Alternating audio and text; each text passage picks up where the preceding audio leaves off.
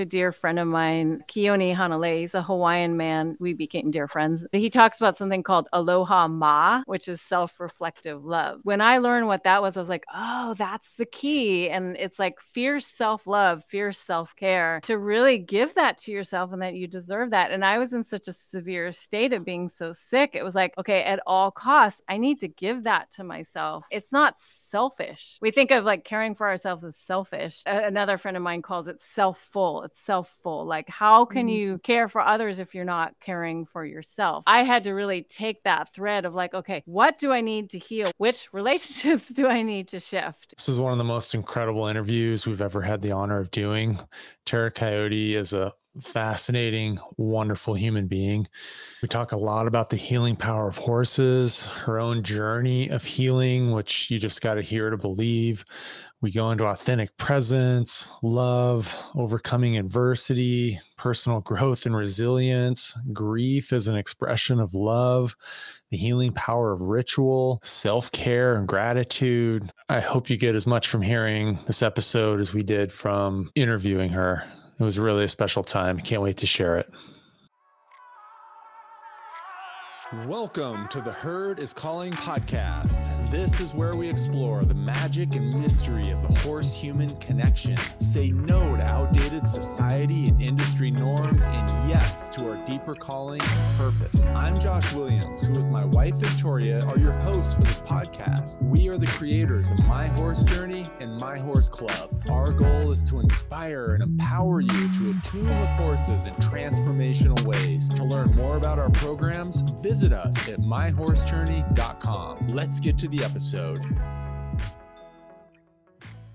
Welcome to the Herd is Calling podcast. Today, we are so honored to have a very special guest tuning in all the way from Hawaii. Welcome, Tara Coyote, to the podcast. I'm going to read your bio so everybody can get to know you a little better first. Tara Coyote is a life coach, equine facilitated learning instructor, grief facilitator, stage 4 breast cancer thriver, and best-selling author of Grace, Grit, and Gratitude, a cancer thriver's journey from hospice to full recovery with the healing power of horses, and her latest children's book, Comanche the Wild Mustang. Tara has been sharing her journey with cancer for almost 7 years through her various social media pages. She aims to find joy in adversity, even with her dance with cancer. She is the founder of Wind Horse Sanctuary in Kauai, Hawaii, and a certified Epona Quest equine facilitated learning instructor, life coach, workshop leader, writer, and dancer. Tara is grateful to be alive and lives with 2 horses, 1 dog, and a cat on her beloved tropical island. All right. Yay, Welcome. Tara. Thank you for being here. Aloha. Thank you for having me. It's about your life, your horse life these days, including a snapshot of a typical day for you. Horses, without your horses, just what's a day like? That's a great question. So, like you both know, and many of your listeners, who I assume are horse people, my life revolves around the care and feeding of 2 horses. I feed them 3 times a day. I scoop poop daily. I'm so grateful to care for these 2 beloved boys I have. It really helps keep me grounded and sane and healthy and grateful. I wake up, I do my own little health routine. I eat breakfast. I care for my animals. I'll write. I'm currently in the process of writing a few new books, various appointments. I'll have appointments with clients. I do the equine facilitated learning work. So that can be with the horses. I do coaching via Zoom. I work with a lot of cancer patients and just people who are wanting guidance. One of my side things I love to do that's been a great joy in this last year is wearing a mermaid tail and swimming with my tail. And it's been a very healing thing for me because in the last 2 years, both of my parents have died very tragically. So mermaiding has been a great healing thing for me. And then again, write some more, see clients, whatever it may be. It's different for each day. And then in the evening, feed the horses. The care and feeding of animals and tending to land, as you both know, it's a very sacred thing. So it's a good life. I live in an off-the-grid yurt. You can see the yurt ceiling here, and it's solar powered on land that my great-grandfather bought about 100 years ago. So very, very grateful to be here in Kauai. It's a beautiful life.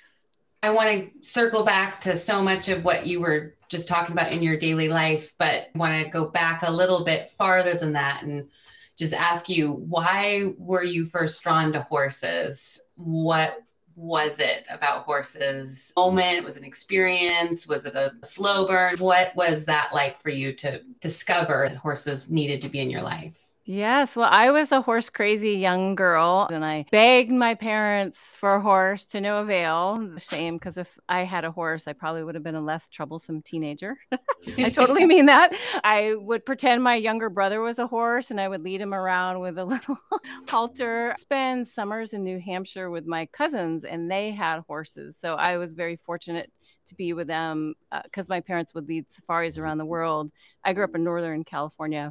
Had a lot of horse exposure for my summers in New Hampshire, which was beautiful. By the time puberty hit, I forgot about horses and, of course, was very interested in boys, is what happens to many young girls. And then when I was about 39 or 40, a very traumatic incident happened with my husband, my then husband. We're not together now. And it led me to bring horses back in my life again. I read Linda Kohenough's book, The Tao of Equus, and that sparked my memory of my love of horses. And I was in a very, very dark, depressed period. And I just felt intuitively that it was important to spend time with the horses. And I thought I was a little bit crazy. It made no relevance whatsoever, but I was in such a dark space.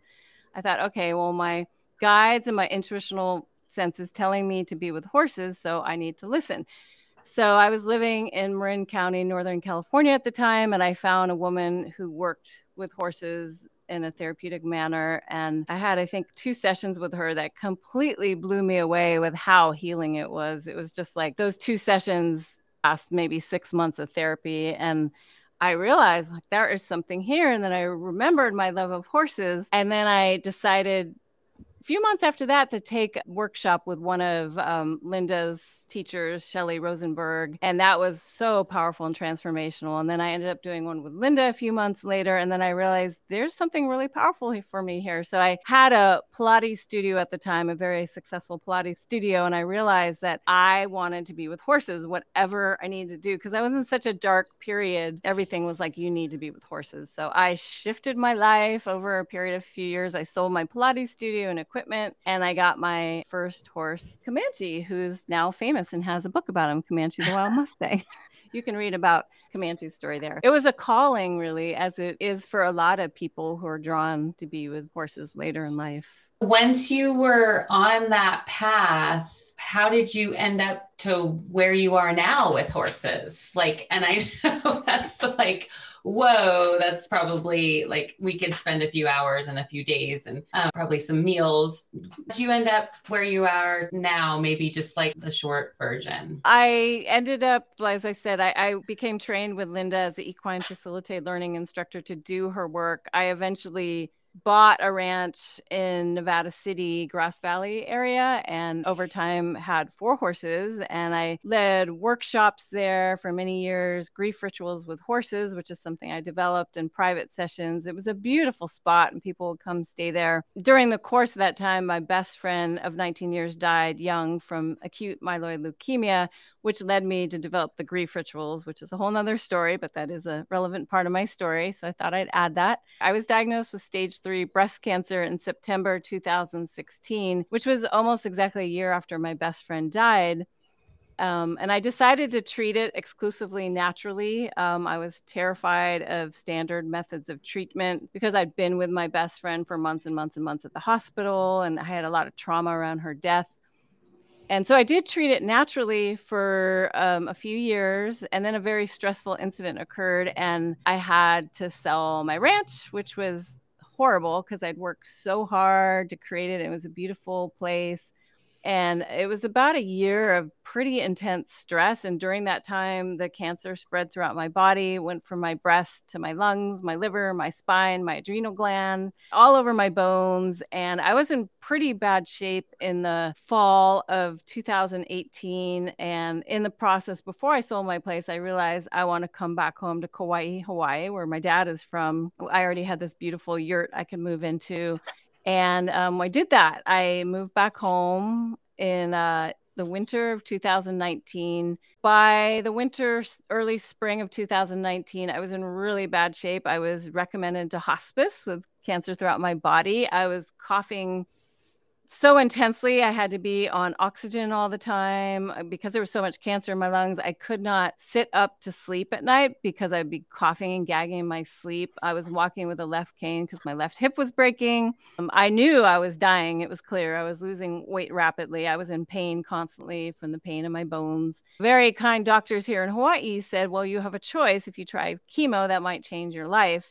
So I decided to face my fear, and I ended up doing 9 months of chemo. During that time, I almost died a few times. I broke my left hip, and I had to have emergency double hip surgery and learn to walk again. And it was very difficult. And my book, Grace, Grit, and Gratitude, came out of that experience. I talk about it all in my book here, about the healing power of horses, of course. And by February 2020, I finished treatment with remarkable results. There was still cancer in my body, but it shrunk dramatically.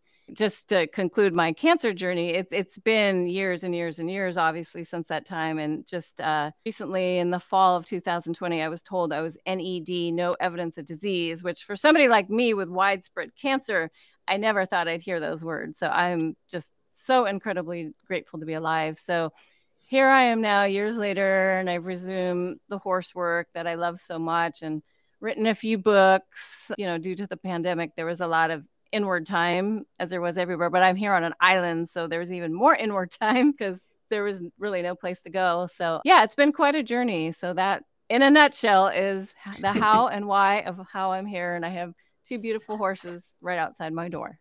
Thank you for putting that in a nutshell. I know that's not easy because I actually just finished your book, and there were so many moments where I was just like thinking to myself, or I'd stop, I'd have to push pause because I was listening to it. And I just could not believe what you were dealing with. I could imagine either the physical pain that you were describing, the emotional distress, just the stress. There were so many moments where I was like, what next for this woman? What is she going to have placed in front of her next? And you just kept approaching it and taking it on and moving through it. And it was really astonishing. I just want to thank you for sharing your story because it reminded me of what we're capable of surviving and how we're able to actually thrive while we're surviving. And also it's not all rainbows and butterflies. There was a lot of really terrible moments for you. And it's interesting to hear you encapsulate that all in just a very quick synopsis. But after reading your book, and I highly recommend, take a listen, folks, because it's quite a story. Thank you so much. Yeah, my life has been like that. I didn't share this, but both of my parents passed in the last year and a half, 2 years. So it's just been one thing after another. And I think of it like a hardship because there's been one friend dying after another and my own almost dying and this and that. I'm like, okay, this is shining the diamond of my soul. Every hard instance is making me grow because like diamonds, they're birthed under great pressure. So I refer to that when another hard thing comes my way because otherwise it's like I just become the victim, and I don't want to be the victim. I continually strive to rise above adversity. And on a side note, as this is a horse podcast, my horses constantly help just by being there, just by feeding them, just by them living on the same property. They're constantly holding me and helping me work through whatever stuck emotions I have. So I just like to bring that up because horses are the topic here. Yeah, on that note, out of all these formidable and formative moments that you were living through, how did the horses help you? In what ways? Can you describe some of the actual moments or specific things that the horses offered you to help you in those really hard days? Definitely. I mean, there's so many stories about that. I'll share one that's particularly powerful that happened at the very beginning of my diagnosis. So when you're diagnosed with cancer, which was almost 7 years ago for me now, which is quite incredible, your brain is spinning. And it's the first time you're really looking at your mortality. And I was 46 when I was diagnosed. So, and I was, in my mind, super healthy, ate organic, and it just blew my mind that I was dealing with a stage 3 breast cancer diagnosis.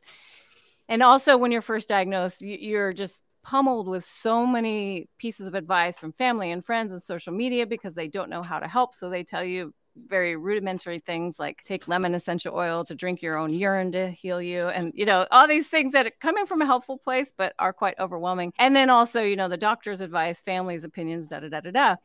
And so it was within 2 weeks of my diagnosis, and I had a beautiful halflinger mare named Daisy at the time, gorgeous with gold mane and, stocky, strong body. And she came up to me and she rested her large head on my left shoulder, and the tumor was in my left breast here. And then she just rested her head there. And of course, it kind of pushed me down. And then she ended up running her head up and down the left side of my body, almost like to take away the pain and the worry and let me know it'd be okay. After she did that, I put my arms around her thick, beautiful mane and just leaned into her and sobbed because I was so scared. And she never did that before to me, never displayed that sort of affection. And I knew that she was right there saying, hey, we've got you. It's okay.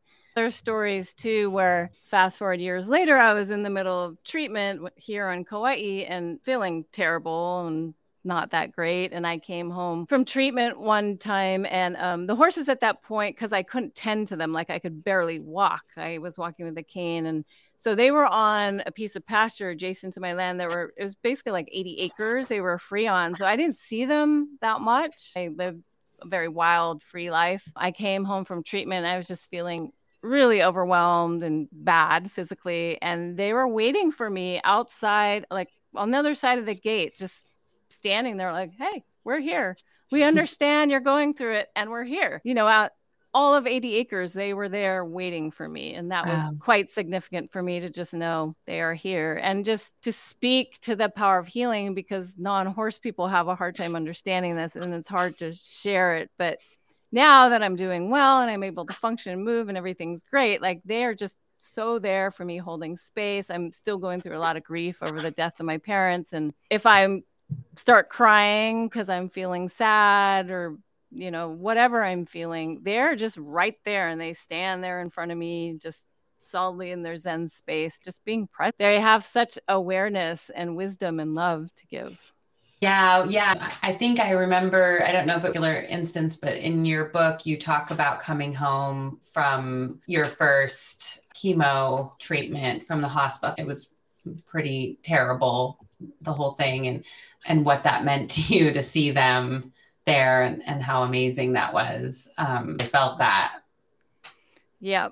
No, it was such a beautiful healing just to know that they had my back. And just, I attribute a lot of why I'm doing well to them, actually, because I know they're helping to transmute my energy. And it's also very interesting too, how animals absorb what we humans are going through. Because Blue, my paint horse, he's got squamous cell carcinoma, like a tumor on the outside of his eyelid. He's had it for 3.5 years now, and he's doing well too. I mean, it's there and there's nothing really I can do about it. And there's no vet on island now to help. So it's a little tricky situation, but I know that they're helping me physically. And I tell them too, I'm like, please do not take on my stuff. Like, I want you to be healthy. So in us being so close, there is that transference, if you would call it that happens.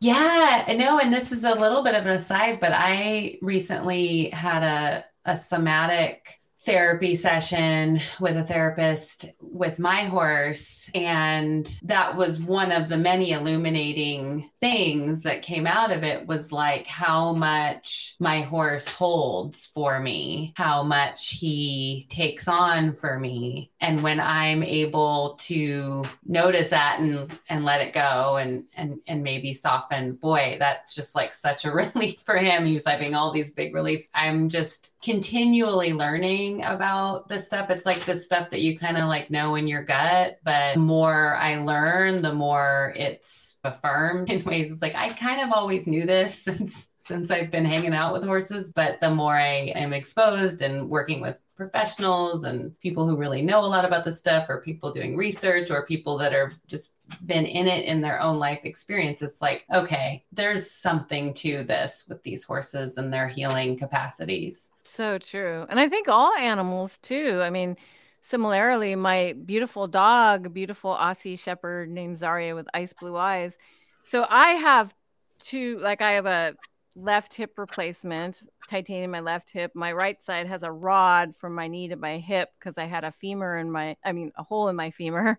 So they did that to prevent my right hip from breaking.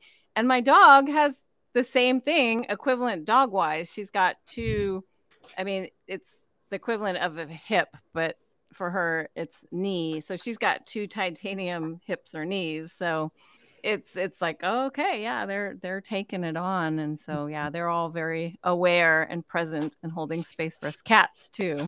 All animals. We're all connected. I wonder, Tara, if you could back up to your first experience with equine therapy, working with Linda Kohanov and her team.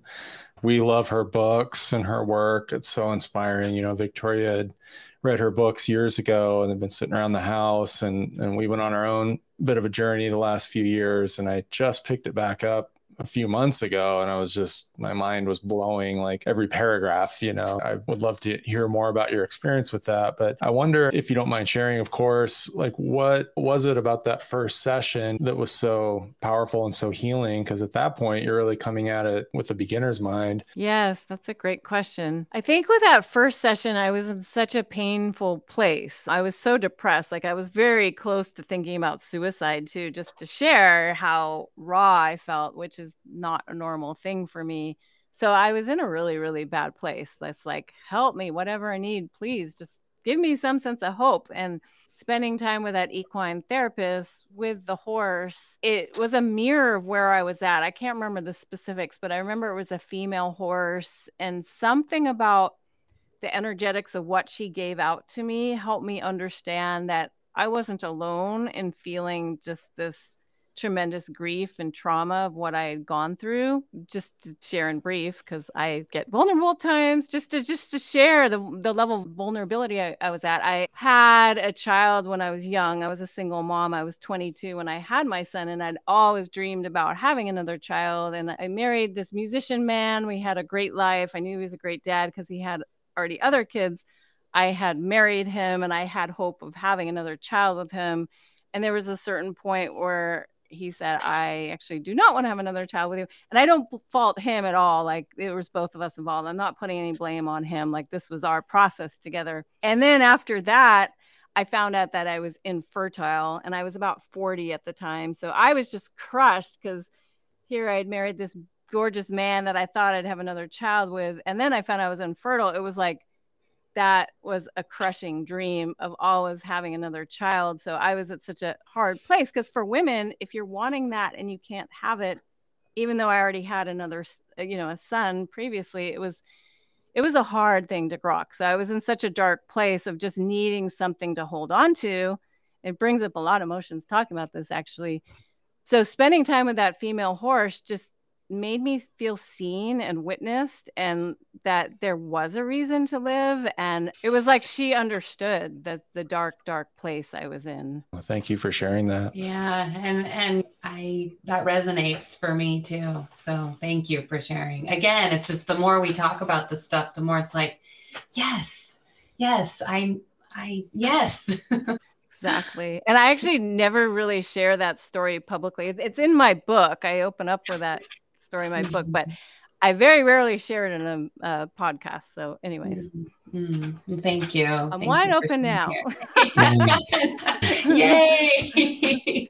Well, so yeah, just continuing on with that, when I was led to work with Linda, which was about, I think, 4 or 5 months after that incident, when I was just inspired, like being with that horse gave me a thread of something to hold on to. And I needed it because I was about a year of being heavily depressed. But when I went and spent time with Linda, it was such an eye-opening experience to understand the message behind grief. And I do the grief rituals with horses, and I'm very passionate about demystifying grief because we live in a very grief illiterate culture where we're told to just stuff our grief. But I just want to share this in relation to my story and why that experience with my husband was so painful, is that Linda created the emotional message chart with Carla McLaren, and each emotion has a message behind it and something you do to work with it. It's in her book, The Power of the Herd, if anybody's interested in checking it out. But the message behind grief is that there's been a loss beyond your control, something you did not decide, you did not choose. Whereas the message behind sadness is you are choosing to leave a job or relationship. There's an empowered sense with it. But with grief, there's no choice. It's like something happens to you. You lose a job, your home is destroyed by fire, somebody dies. And so that's when I realized that after being with her, I realized, oh, that's why this situation with my husband is so painful, because I did not choose this. This happened to me. What you're supposed to do to help work with the emotion of grief is to memorialize it, to do a ritual, to honor whatever it is you've lost, which is why I was drawn to do the grief rituals with horses, to really commemorate whatever it is people are grieving. And then if you don't tend to it, the emotion of grief will turn into depression, anger. Each emotion, if not attended to, can become intensified. So when I understood that after being with Linda, I realized, oh, that's why I've been so devastated this last year and a half. It's so important and empowering to realize these things to move forward with one's life. Yeah. I just thought of a quote, and I'm not even sure where I read this or where I saw this, but something like grief is letting go of what could never have been, and that's really hard to do. But just that awareness that, that's just like you got to let it go, I think is huge. And I want to talk about your perspective on death. You're a death doula. I want to talk about your grief rituals. You said death is a beautiful thing. Can you share with us a little bit more about that perspective and how you got there? Yes, sure. Yeah, we live in a death and grief phobic culture where, I've traveled to Bali, I've traveled to India and seen burning bodies go down the Ganges and burning bodies in Bali. So these cultures, they really embrace death and know it's part of life. Whereas here in Western civilization, older people go to old folks' home. We're removed from death. So we don't really understand it. Whereas it's ironic because we're all going to die, right? Like nobody gets out alive, as Jim Morrison said. I've been exposed to extreme amount of death in the last 8 years. My best friend Deb died. Another dear family friend and close friend died young from cancer, very soon after Deb did. Since I've been in the cancer world, I've known so many people have died young. It's been tragic. My parents just died. So I've just been exposed to extreme amounts, which has made me realize through being with so many people dying that it's a beautiful thing. It's not easy by any means, but if you've ever been to a birth and death are very similar, that energetic of somebody coming into the world and then somebody leaving the world. And it's like, I think, we're all going to die. So why not see the beauty in it? There's a certain grace in dying when somebody is accepting of it. It's hard to put into words, but it's like letting that transition happen to go from one realm to another. And I think through being honored to be around so many deaths, I've come to see the beauty of it. And then also I have a unique perspective because I've come close to dying. I had a death midwife ready for me. I was preparing all my paperwork. So I had to come to a certain acceptance of it. And one thing I learned from Deb's death, my best friend's death, is like, in order to truly live fully, you need to embrace death fully. And once I realized that from being around her, it's like, oh my gosh, I've been sort of denying this whole realization of my own death whenever I will die. Hopefully I'll live a long life. I hope so. But it was a beautiful blessing to be with her when she was dying. It was horribly painful and I miss her dearly to this day, but it really helped me come to peace with that element of death and have a sense of courageousness around it rather than this immobilizing, paralyzing fear that we're taught to have. Does that explain it somewhat? Yeah, it's beautiful. I just got so many chills with all the stuff you're saying. I've got some questions about grief for you. I've my own unresolved, complicated history with that topic. So I am really interested in your work. Like, if you've lost somebody or something, our horse died about a year ago and it was really crushing to us. And when I still think about it, it makes me really sad. And I just wonder, like, is that, and I'm sure a lot of people can relate to that, is that because of something that's unresolved in your experience? Or like, what is that? Sometimes I just wonder, like, what is, like, it just surprises me sometimes. I thought I dealt with this. I thought I processed. I thought it was okay, but I still feel this well, this deep, it just feels like this bottomless ocean of emotion around it. And I guess I'm just curious if you could provide any perspective. I've never talked to anybody that's professionally, works with grief. So Yeah, of course. First of all, I just want to say I'm sorry about that. I've never lost a horse, and I kind of dread that moment. So my heart goes out to you both because yeah, that's hard. I can only imagine. I've lost dogs, but luckily my horses are still here. But yeah, I can say a few things. There's a quote that the amount of grief felt is equal to the love experience. So the fact that you're feeling great grief means that you love this horse deeply, and what a beautiful, beautiful thing that is. I know I'm grieving my parents intensely now, my dad especially, because he died very fast and suddenly, and I had time to grieve my mom because she was sick for a long time, but my dad just died fast and suddenly, and I was very close to him. So, I still bawled about that last night, and it's been about a year and a half. So that's the thing with grief. I mean, there's one thing I pass out in my grief rituals is this chart. I'm happy to send it to you if you want to put it in the show here, but there's this picture of how we're taught that grief is a linear process. I think Elizabeth Kubler-Ross developed this of like, it's like realization. It's this whole chart of it goes up and around of like acceptance, da da da da da, with the idea that you're over it. Like at a certain point, you're over it. And then next to that chart, there's actually a picture of all these knots. It's like tangled. And I pass this around to people to let them know, like, grief is like these knots, you think you're over it, and then boom, an anniversary comes, or a smell or something to remind you of your horse, or your friend, or your father, and then you're back in it again. And there's really no rhyme and reason to it. It can hit you at any point. I mean, as time goes on, it gets easier. It's hard. I mean, it's like you opened up your heart to this beautiful horse, and of course you miss his presence. And so I think just to really acknowledge the presence of grief, that grief is raw. Grief is indication of great love. Grief is love. I mean, we're human, and we're taught to shut down our hearts, but grief is an opportunity to really open up your hearts. I love the quote by Leonard Cohen. There's a crack in everything, and that's how the light comes in.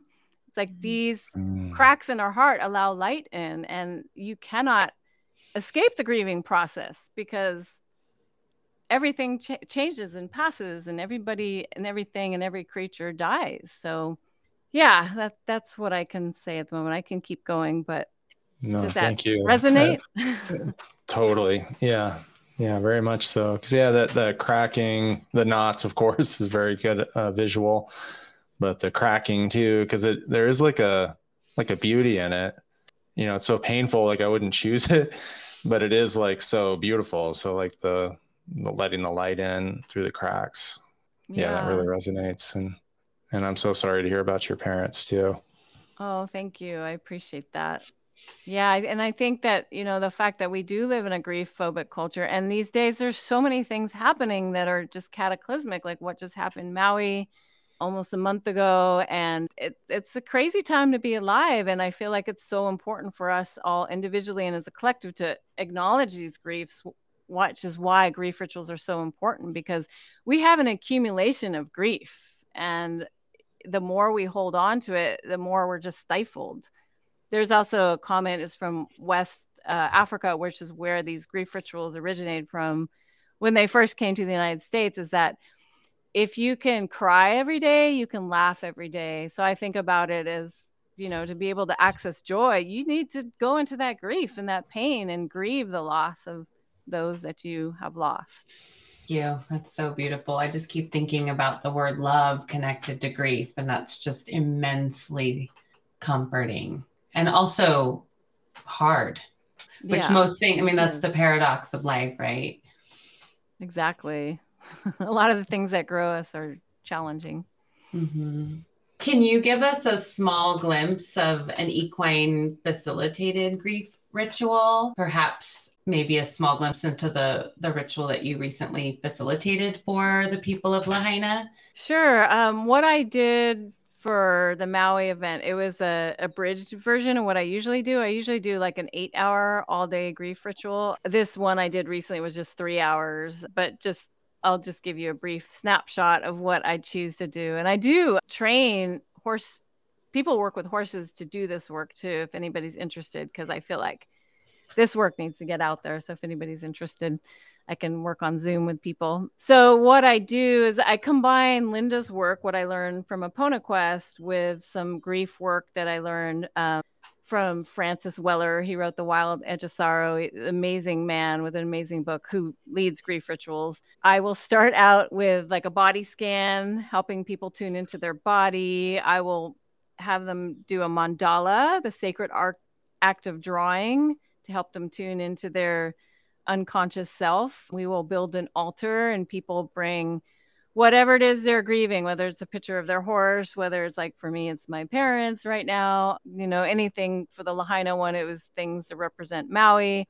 So we build that altar together to acknowledge what it is we're grieving. And then we'll spend time with the horses. There's an exercise Linda does called Meet the Herd, which is spending time with the horses, just tuning into your body and listening to the sensation and connecting with them.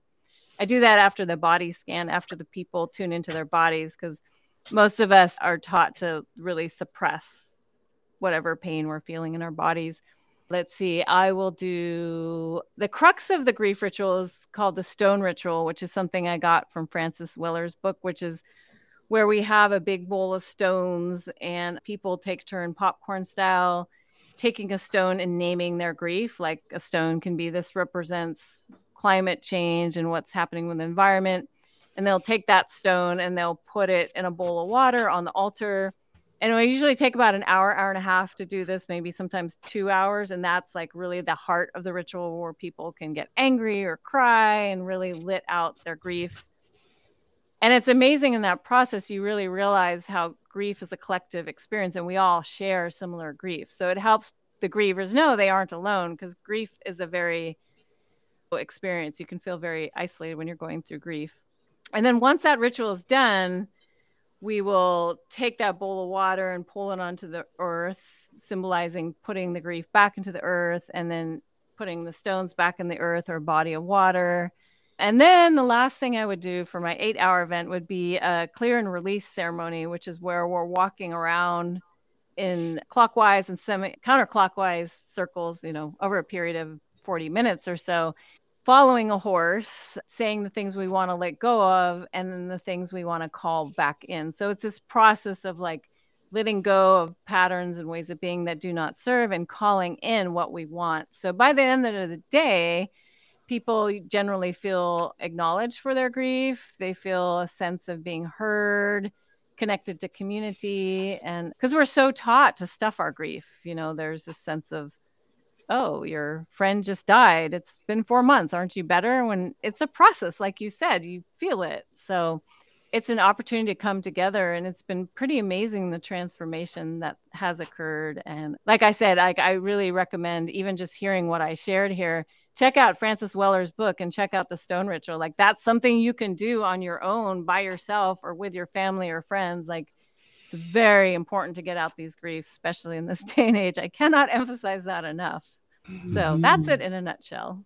Yeah. And so how do you process or release the grief that you must absorb from some of the people that you guide through these rituals? That's actually a very brilliant, tuned in question. I don't think I've ever been asked that before in an interview. So you're very tuned in here. Yeah, that's something I've had to learn to do, because yes, in the process, I've learned to express my grief, because I allow myself to cry and speak about whomever I'm grieving, because it's important for me to share my emotions too as a facilitator, but I don't let myself fall apart in the process because I'm holding space for others. But at the beginning, when I did the grief rituals, when I started after my best friend died, I would do a technique that a shaman woman once said, like, oh, that's a shamanistic technique of taking other people's grief in and trying to transcend it in my body.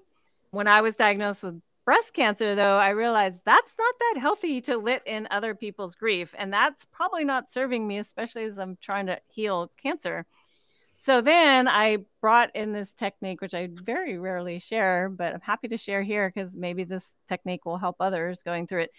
Is that I imagine a big raven in the middle of the room, a big, black, beautiful raven. And I have a raven on my arm here. It's a bit of my totem. It represents like death and going into the other realms to me. Ravens can go between the worlds. So I imagine a big raven in the room with her wings open and soaking in people's grief. So if I start feeling like, whoa, this is getting too much, I imagine a big raven wrapping her arms around whoever's grieving and holding her or him and absorbing it. So that's my way of dealing with it. And also the same regard, if I start feeling heavy, I'll imagine, okay, that raven's there for me. And I started doing that a year or two after doing grief rituals. And that really helped me to not take it on personally, because that it is a technique when you're holding space for others to not absorb others' energy. And then, of course, afterwards, I have to do something like get a massage or go out to nature and release it, because it's a lot of energy to hold, and it's beautiful, but it's deep, and you want to make sure that you're not taking it on. And for the horses too, because I know that's an issue with equine facilitated learning. Like some criticisms people have is like, oh, well, the horses are taking it on. So I make sure whatever I do and whatever they do, that they have time and space to like diffuse the energy. And, I would not do 2 grief rituals back to back for their own self-care too. So I always think of them because they're holding an immense amount of space as well. I'm glad you mentioned that about the horses, because I think that's just so important to name and talk about. Because agreed, I think the horses do take on a lot for us, and it's a valid critique or question to ask whenever we're talking about any kind of equine facilitated work, I think. Hey, this is Josh. I want to quickly share some exciting news about our community, My Horse Club. John Lennon once said, "A dream you dream alone is a dream. A dream you dream together is reality." Horse wisdom agrees. The herd is stronger together. One thing we know for sure, community is the key that unlocks holistic partnership with horses. The problem is many equestrian communities can feel intimidating, steeped in privilege, or lack vulnerability. My Horse Club is different. We're on a mission to support and uplift each other. Go to myhorsejourney.com to learn about all My Horse Club has to offer. It's so much more than a library of videos. It's direct coaching with Victoria and myself. There's Horse Club Book Club. Every month has a fresh theme and a live masterclass. There's guided meditations and breath work. We even provide Path International CEUs. Join us and discover that the joy is in the journey and the herd is indeed stronger together. Visit myhorsejourney.com to learn more and start your 7-day trial. Now, back to the show. So tell us about Wind Horse Sanctuary and the horses that help you with your work there and live there and are part of your family there. Sure. Well, when I ran my retreat center in Northern California, I had 4 horses. When I decided to move home to Kauai, moving horses across the ocean is very difficult. And I share that experience in Comanche the Wild Mustang. There's also a coloring book version if anyone's interested. Nice. But I share their journey of going all across the ocean to Kauai. So yeah, I only brought Blue and Comanche here. Comanche is a Mustang, Comanche the Wild Mustang. He was taken out of the wilderness when he was a year old, not by me. There was a beautiful woman who took him out of the Reno, Nevada area, and she trained him in such a lovely manner. I met him when he was 11, when I was starting to do this work, and I just fell in love with him. He's super sturdy. He's a Spanish Mustang, gorgeous soul, very wise, like an old soul, and very mellow. He's like the solid one in the group who just holds space. Yeah, and so that's Comanche. He's kind of like the soulmate, my soulmate of horse. And then I have Blue, who's a paint horse, who is very different from Comanche. He's like the trickster, the troublemaker, the curious one, the friendly one. He's like, if people come up to him, he's always like nibbling them and curious and doing funny, crazy antics. Yeah, so they're really a nice balance together. They hold space in a lovely way together. I do miss having more horses too, though, because there's something about having a larger herd dynamic. They're amazing and they hold space beautifully. A lot of times when I do the equine facilitated learning work now, I'll have them together because they are so herd bound in a sense. Comanche's fine because he's so solid. He's fine to be without Blue, but Blue, if Comanche's far away, he gets nervous. So it's like I got to keep them together for blue zone equilibrium. So Yeah. I've learned ways to be with that just to honor both of their needs. Yeah, I wonder, kind of connected to the last question you guys were talking about, have you observed the horses, discharging energy? Or similarly, do you have any really specific ways to help them after maybe it's a workshop or a day of equine facilitated learning activities? I'm just wondering what if you've observed that, outside of like the traditional kind of yawns and shakes and stuff. Yeah, well, after the last grief ritual last weekend for the Maui event, I could tell Blue was a little agitated. It wasn't over the top, but I could tell he had reached his fill, and so I just was very mindful with him.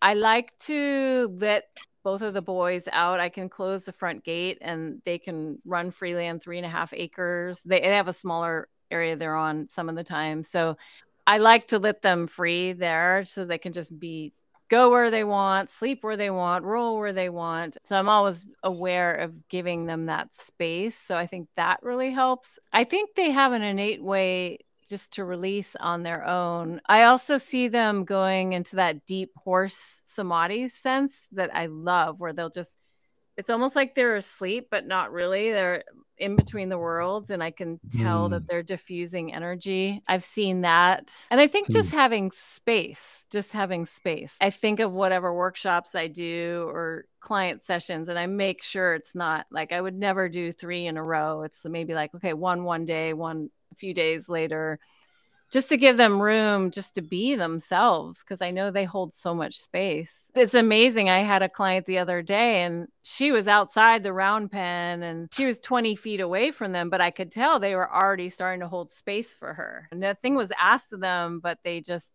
boom, were there tuning into her like they do for me. And also, too, to add my own journey, like with my own health journey, I go through monthly shots, hormone blocking shots. So a few days a month, I'm knocked out and not feeling well. And I'm aware of them holding space for me too. So I'm very aware of like the fact of they're holding space for me, they're holding space for others. So they need to have their spaciousness to come back to their balance.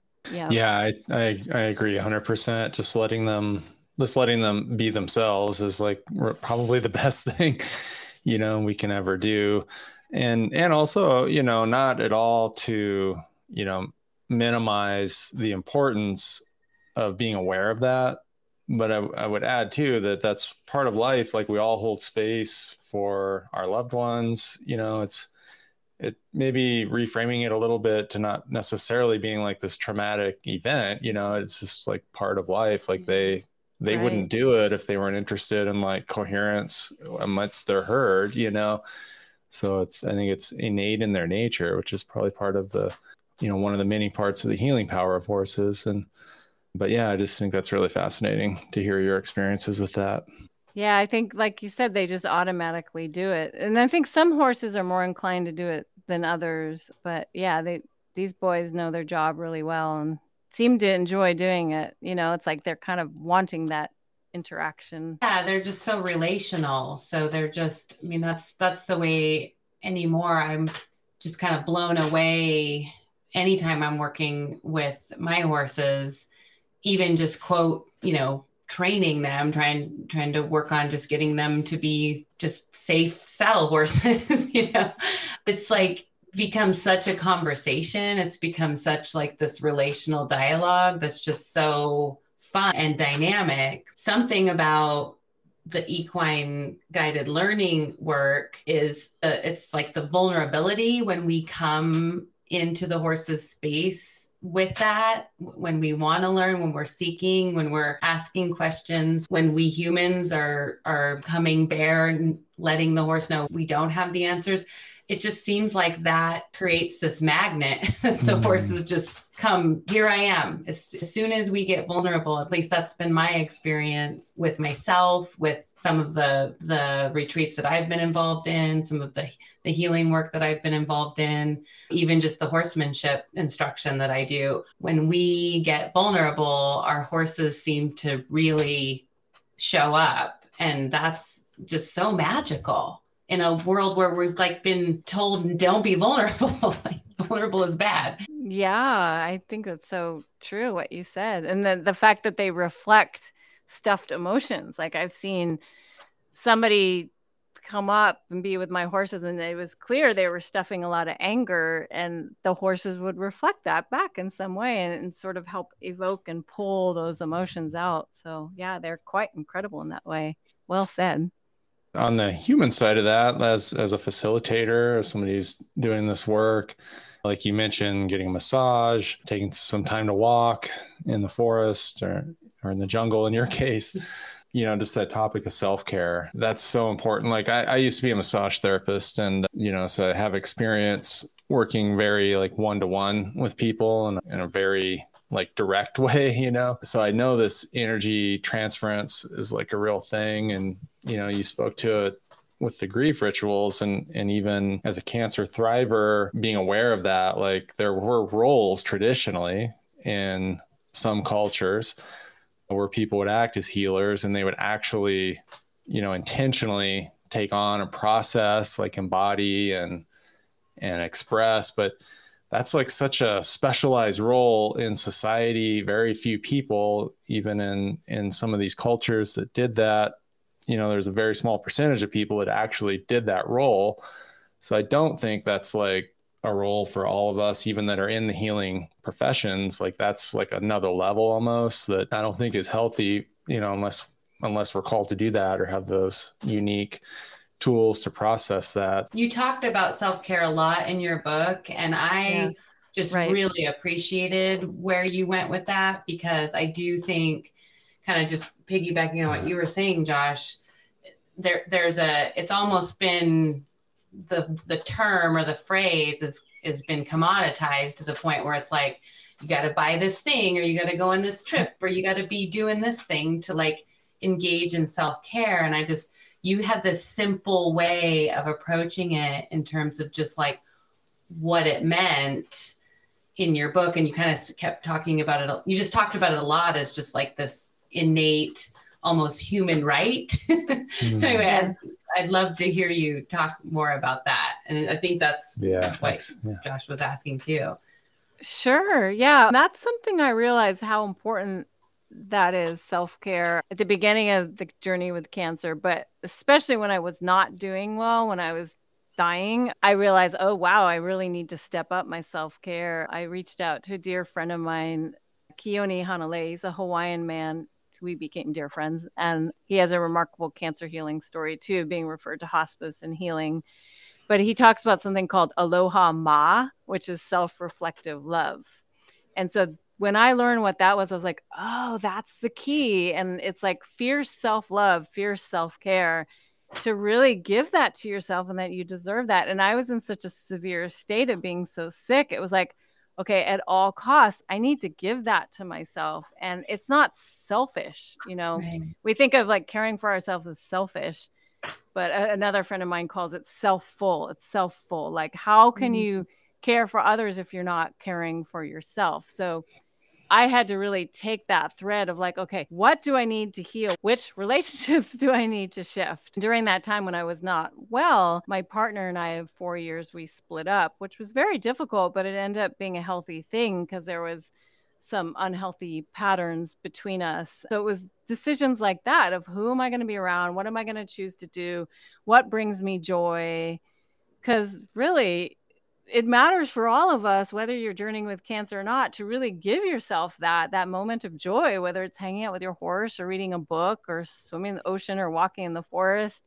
Yeah, it has become kind of a cliche statement, but I think once you really go into the crux of it, like that's really what matters. And it's not about pushing others to the side. I mean, it can be depending on the circumstance, but it's really about learning like, what do I need? Because we're so taught especially as women, to tend to others' needs. I mean, I'm not a man, so I don't have that experience, but to really step into that fierce self-care or aloha ma, to prioritize yourself enough to give yourself joy to heal and to continue healing.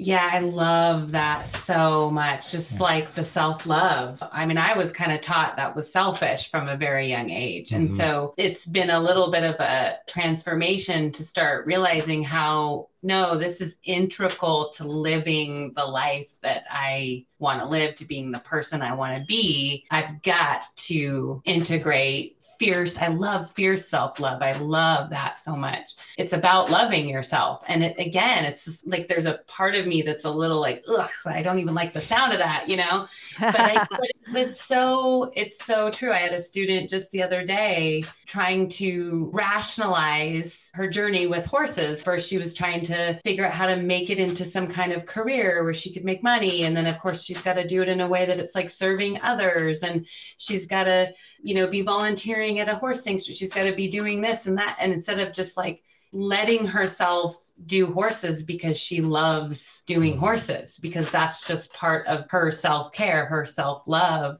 There's so many things, worthiness tied into that. And I love how you introduced that in your book and talked about it here. So thank you. Yeah, you're welcome. It's so important for all of us because, like you said, we are taught just to give and give and give. And especially, for people going through breast cancer, the breasts represent the mother and we tend to be nurturers. Like I was one of the main caretakers for my best friend for 22 months from diagnosis to death. I mean, it was a beautiful experience, but it was like my way of being was to put others before myself. So cancer was a big wake up call, be like, wait a second, what about me? So I advise everybody to step up their self-care so you don't have to be diagnosed with cancer to learn that. You don't have to go through what I did. Learn it now.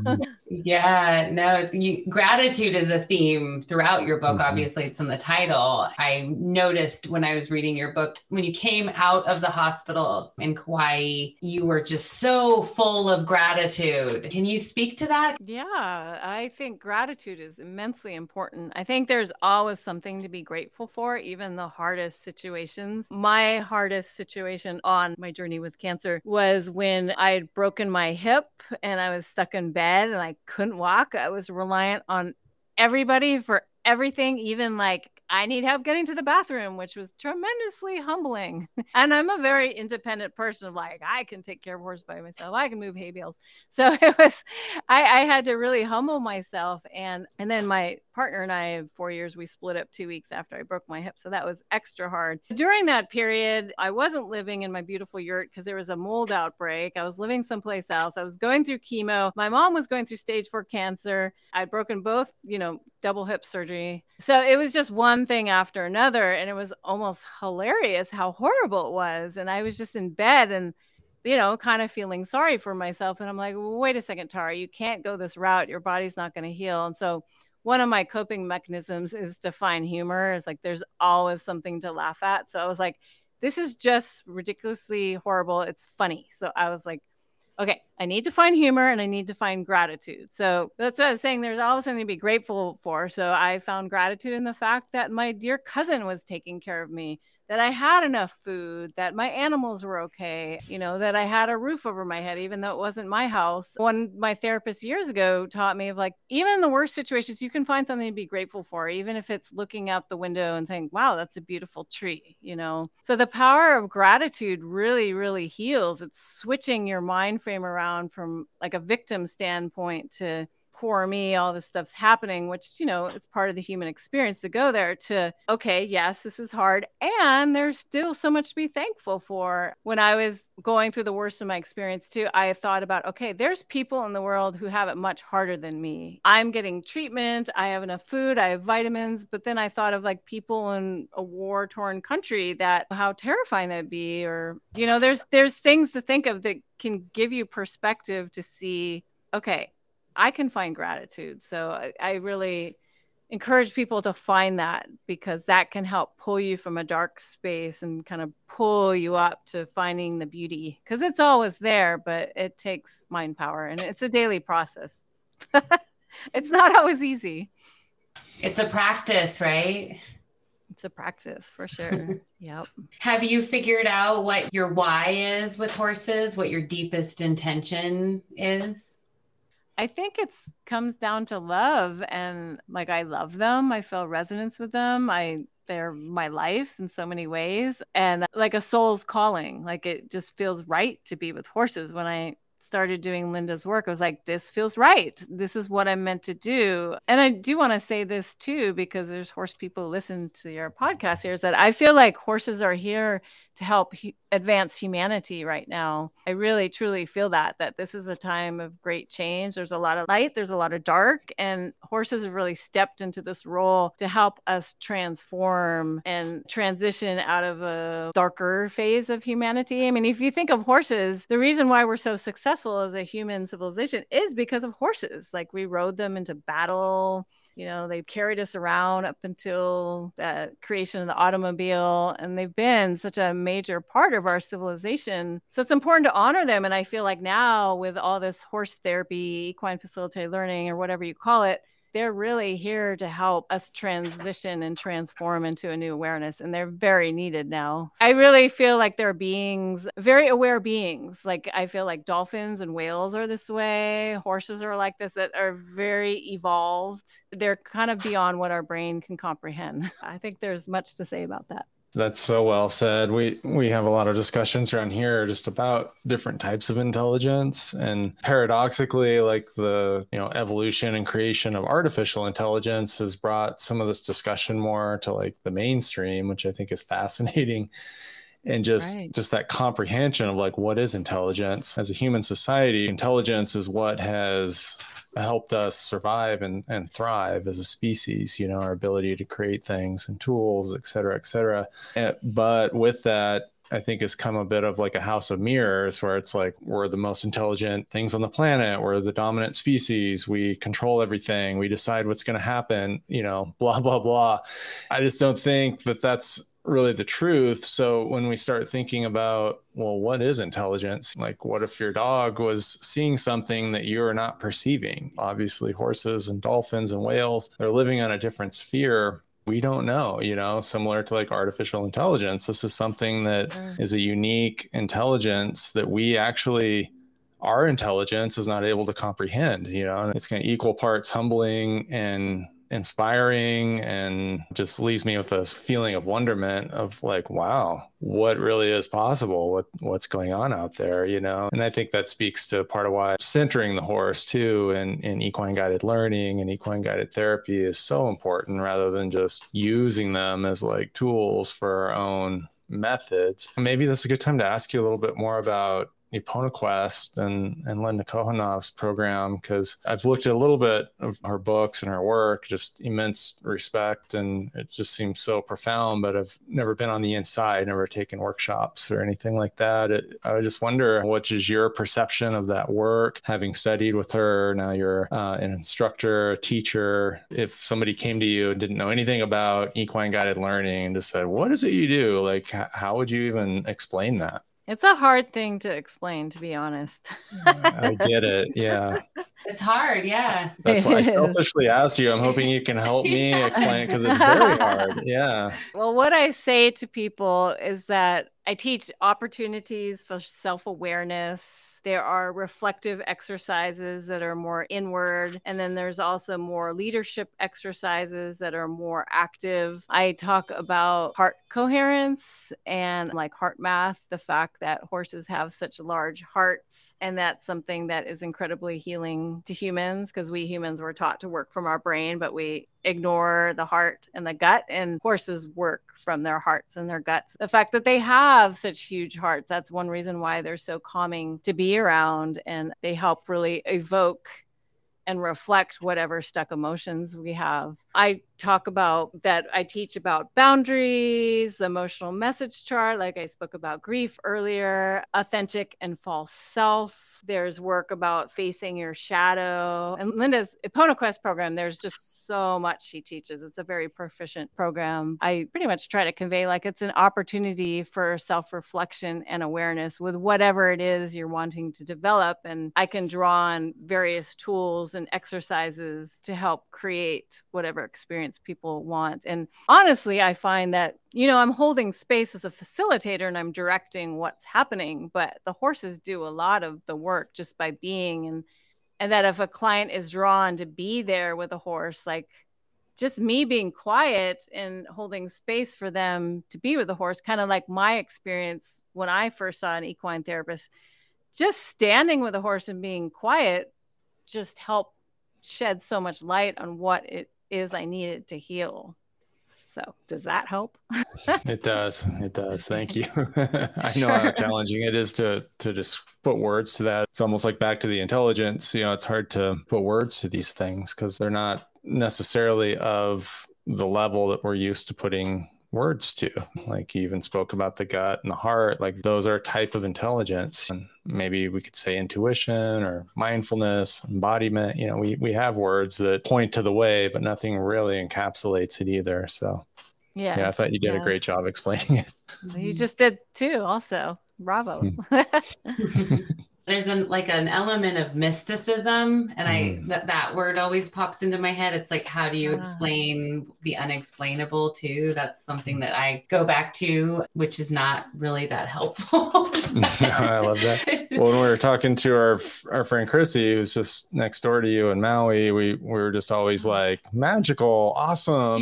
So those words work good too. Like, I don't know, it's just magical or it's just awesome AF, like. Yeah, she's like, you guys say awesome a lot. I'm like, well, guilty. It's a good word. Yeah. It's a generational thing too. I notice awesome. Awesome's in my vocabulary too. But mysticism, that's a great word to bring in. I like that too. I think in certain spiritual philosophies, I think there's like certain things there are no words for. And that's a little bit of what we're trying to explain. And it's fun to try to explain the unexplainable. I mean, that's why we're here. That's why we're having this conversation. But yeah, and then at the end of the day, just saying, well, it's really awesome and magical. Right. I hear that. I agree. I concur. Okay. Nice. Meeting of the minds. I think you've pretty much answered this, but just to come back one more time and just make sure we have this articulated, what have the horses taught you about yourself? That's a great question. That gets right to the heart of it. The horses just reflect where I'm at. Like there's no, excuse my French, bullshitting with them. Like they just really reflect me. Like I can't hide behind whatever, a smile or something I might do with a human that I connect with. Like I can't, there's no putting any false facades around them. So they give me the opportunity to be real and vulnerable with whatever state I'm in. If I'm upset, if I'm mad, they really are just there and they're accepting me with whatever state I'm in. So it's very, very healing and it's really a gift. Like a lot of times I'll go out to feed them and it's almost like just being around them evokes whatever I'm feeling, whether it may be frustration, where I find myself like just expressing it and letting it out. And just their presence, they're so loving and just so real. Like they are who they are with their authentic selves, as all animals are, really. Yeah, so it's just their real authentic nature is a tremendous gift to me, and I'm so grateful. It's almost like we humans, I think humans are wonderful, but we get so caught up in our heads and there's all these weird projections. Sometimes I'm like, oh my God, I just want to be around my animals. Just so pure. There's none of that weird mental processing that happens. They constantly just reflect back of like, okay, Tara, where can you show up better? How can you drop into yourself? And yeah. If I'm in my authentic self, they will show up for me. If I'm on my phone or self-absorbed, like they don't really connect with me that much. So yeah, just constant mirrors. So beautiful. What I hear you say is love. And so then if I'm trying to connect these lessons to your why, love and love, is that fair? Yes, I guess so. Yeah. It's all about love. Love is all you need. Love is all you need. I had shirts made recently. One of them is Comanche the Wild Mustang, of course, about my book. But the other one, it's a beautiful mermaid design. It says choose love over fear. And that's my logo, choose love over fear. And that's what's also gotten me through so much. So yes, wow. I could say the horses helped me with that as well. Yeah. I just was rereading Frederic Pignon's book. I don't know if you've ever looked at any of his stuff. Yes. Yeah, amazing horseman. He's like on a whole magical and awesome. Yes, yeah. He's magical and awesome AF and mystical. I feel like he's part horse. But anyway, I just read this line. It's funny that it kind of stuck in my head. He said, with horses, you have two options, love or fear. You've got to choose love if you're going to have any path with horses. So I just think that's perfect. I love that. Thank you for telling me that. I didn't know he said that. That says it all right there. Right? We just have a few more questions before we finish up, but how can our listeners and Josh and I keep following your journey and engage with your projects? What's on the horizon for you? Yeah. And while you're talking, I'll put some of your websites up on the screen for anybody that's watching the video, and they'll all be in the liner notes. Great. Thank you. Yeah, I've always got a gazillion projects going on. I'm sort of like nonstop project woman. I have to stop myself from doing things. So I'm writing a few books right now. I wrote this book with Nico. We're in the process of doing another kid's book. This one is about a mermaid here in Hawaii. It's about ocean conservation and plastic conservation, plastic awareness, because there was a beautiful sperm whale that washed up on the shore here in Kauai in January that was choked by plastic. So sad. It's a book about plastic awareness and reducing plastic usage and just how our oceans need to be cared for. So that's going to be coming out at some point. She's working on the drawings. I'm also working on two other books concurrently. One is a book about healing that's combining my philosophies about healing, not so much my story, although my story's in it. It's combining the healing power of horses and also some Hawaiian spirituality. And so I'm working on that. I'm also writing a book about my family lineage here in Hawaii and Kauai, because my dad's side of the family is from here, from the Portuguese side. They've been here since the 1870s, so the Portuguese history in Kauai, which is really fun. Then I do the horse sessions. I'm still on my healing journey, so that's a constant, just tuning into myself. I am training facilitators, like I mentioned earlier, to do the grief work, the grief rituals with horses. Just mermaiding and being in joy and being with my horses and just continually growing. I love to dance. I love to take photos. So yeah, just showing up the best that I can. Yeah, I see you doing that. That's beautiful. The work with helping people that are facilitating work with horses to help them with grief, I think is really, really profound. What's the best way for people to reach out to you if they wanted to learn more about that? Probably my email, tar@windhorsesanctuary.com. I mean, I've got so many social media channels. Yeah, through that website there. Thank you so much. Yeah. Yeah, it's best to email me. I get a lot of messages on social media and it just gets a little overwhelming. So email is usually best. I get that. Thank you for asking. I appreciate that. Yeah, I just think that's so important, and you don't hear about it much. So, and we work with a lot of people that are in the industry. Definitely happy to help spread the word about that, because it's just one of those things that's so important. Like if you're not dealing with that, you're not going to get where you need to go, I think is safe to say. It's true. It's true. And your books too, like are they on your website? They're on my website, but they're also on Amazon. They're on Amazon and Barnes & Noble online, but I also have on my website. Like you're mentioning my memoir, Grace, Grit, and Gratitude, that's on Audible. Yeah, and then I have Facebook pages, Instagram pages, YouTube page, TikTok. I'm all over the place, generally as Tara Coyote. You can find me wherever you want, most likely. Great. Yeah, we got your book on Audible. It was really cool to see it was on there. Thank you. Yeah, read by the author, which is always a treat. So it was just wonderful hearing your voice tell your story. If you could tell people just 3 things, this is kind of our rapid fire portion of the podcast, 3 things that are meaningful about horses. If you just had to distill it down, what would they be? I would say presence. If I could put another word in there, authentic presence. And then love. There's that word again, love. And then I think my third word would be healing. Yes, that's an excellent question. We'll take those. Thank you.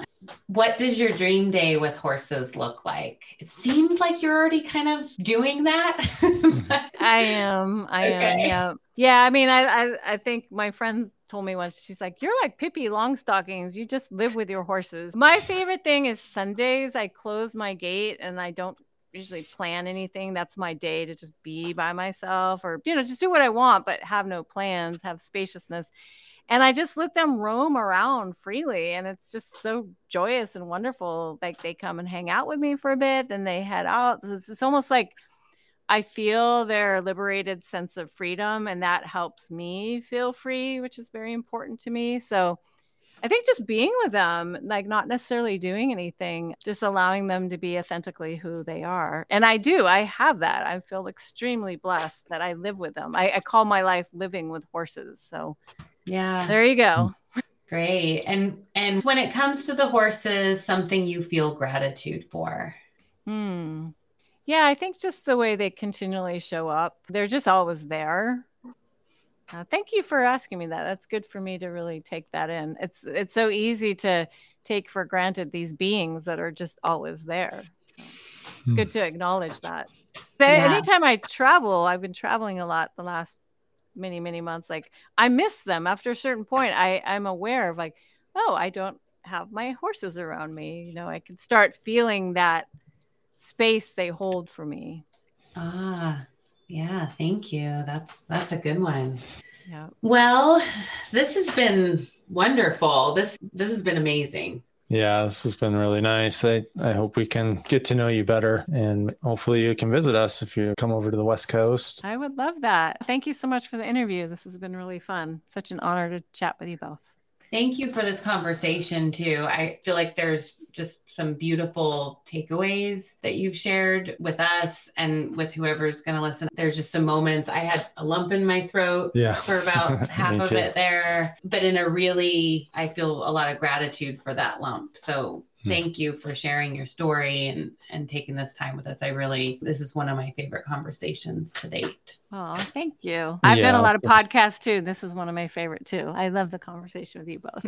Yay. Thank you. That's nice to hear. Yeah, I just want to recognize you for telling your story. I know how difficult that actually is. It's one of those things that sounds easy, but it comes down to it. It's not as easy as it seems. And just for really living those values of grace, grit, and gratitude that helps show us, your story's dramatic. You've gone through a lot, and it helps remind us of what's possible. And that at the end of the day, it is all about love. And I just think that's beautiful. So thank you for bringing that to our life, and thank you for talking. And now we get to share it with more people, and that's what it's all about. So I appreciate you and your work. Thank you. Thank you for the work you both do too, holding sacred space and getting the message out about the horses. It's very important. Big honor and respect to you both. Well, thank you for that. Yeah. Thank you, Tara. Well, till next time. Yes. Aloha and aloha ma. Aloha ma, yes. Thank you for joining us on the Herd is Calling podcast. Remember, you can learn more about our programs and our community at myhorsejourney.com. I hope you enjoyed the show today. If you did, please subscribe, rate, and review the show. That would help us tremendously. We appreciate you listening, and as always, may the horse be with you.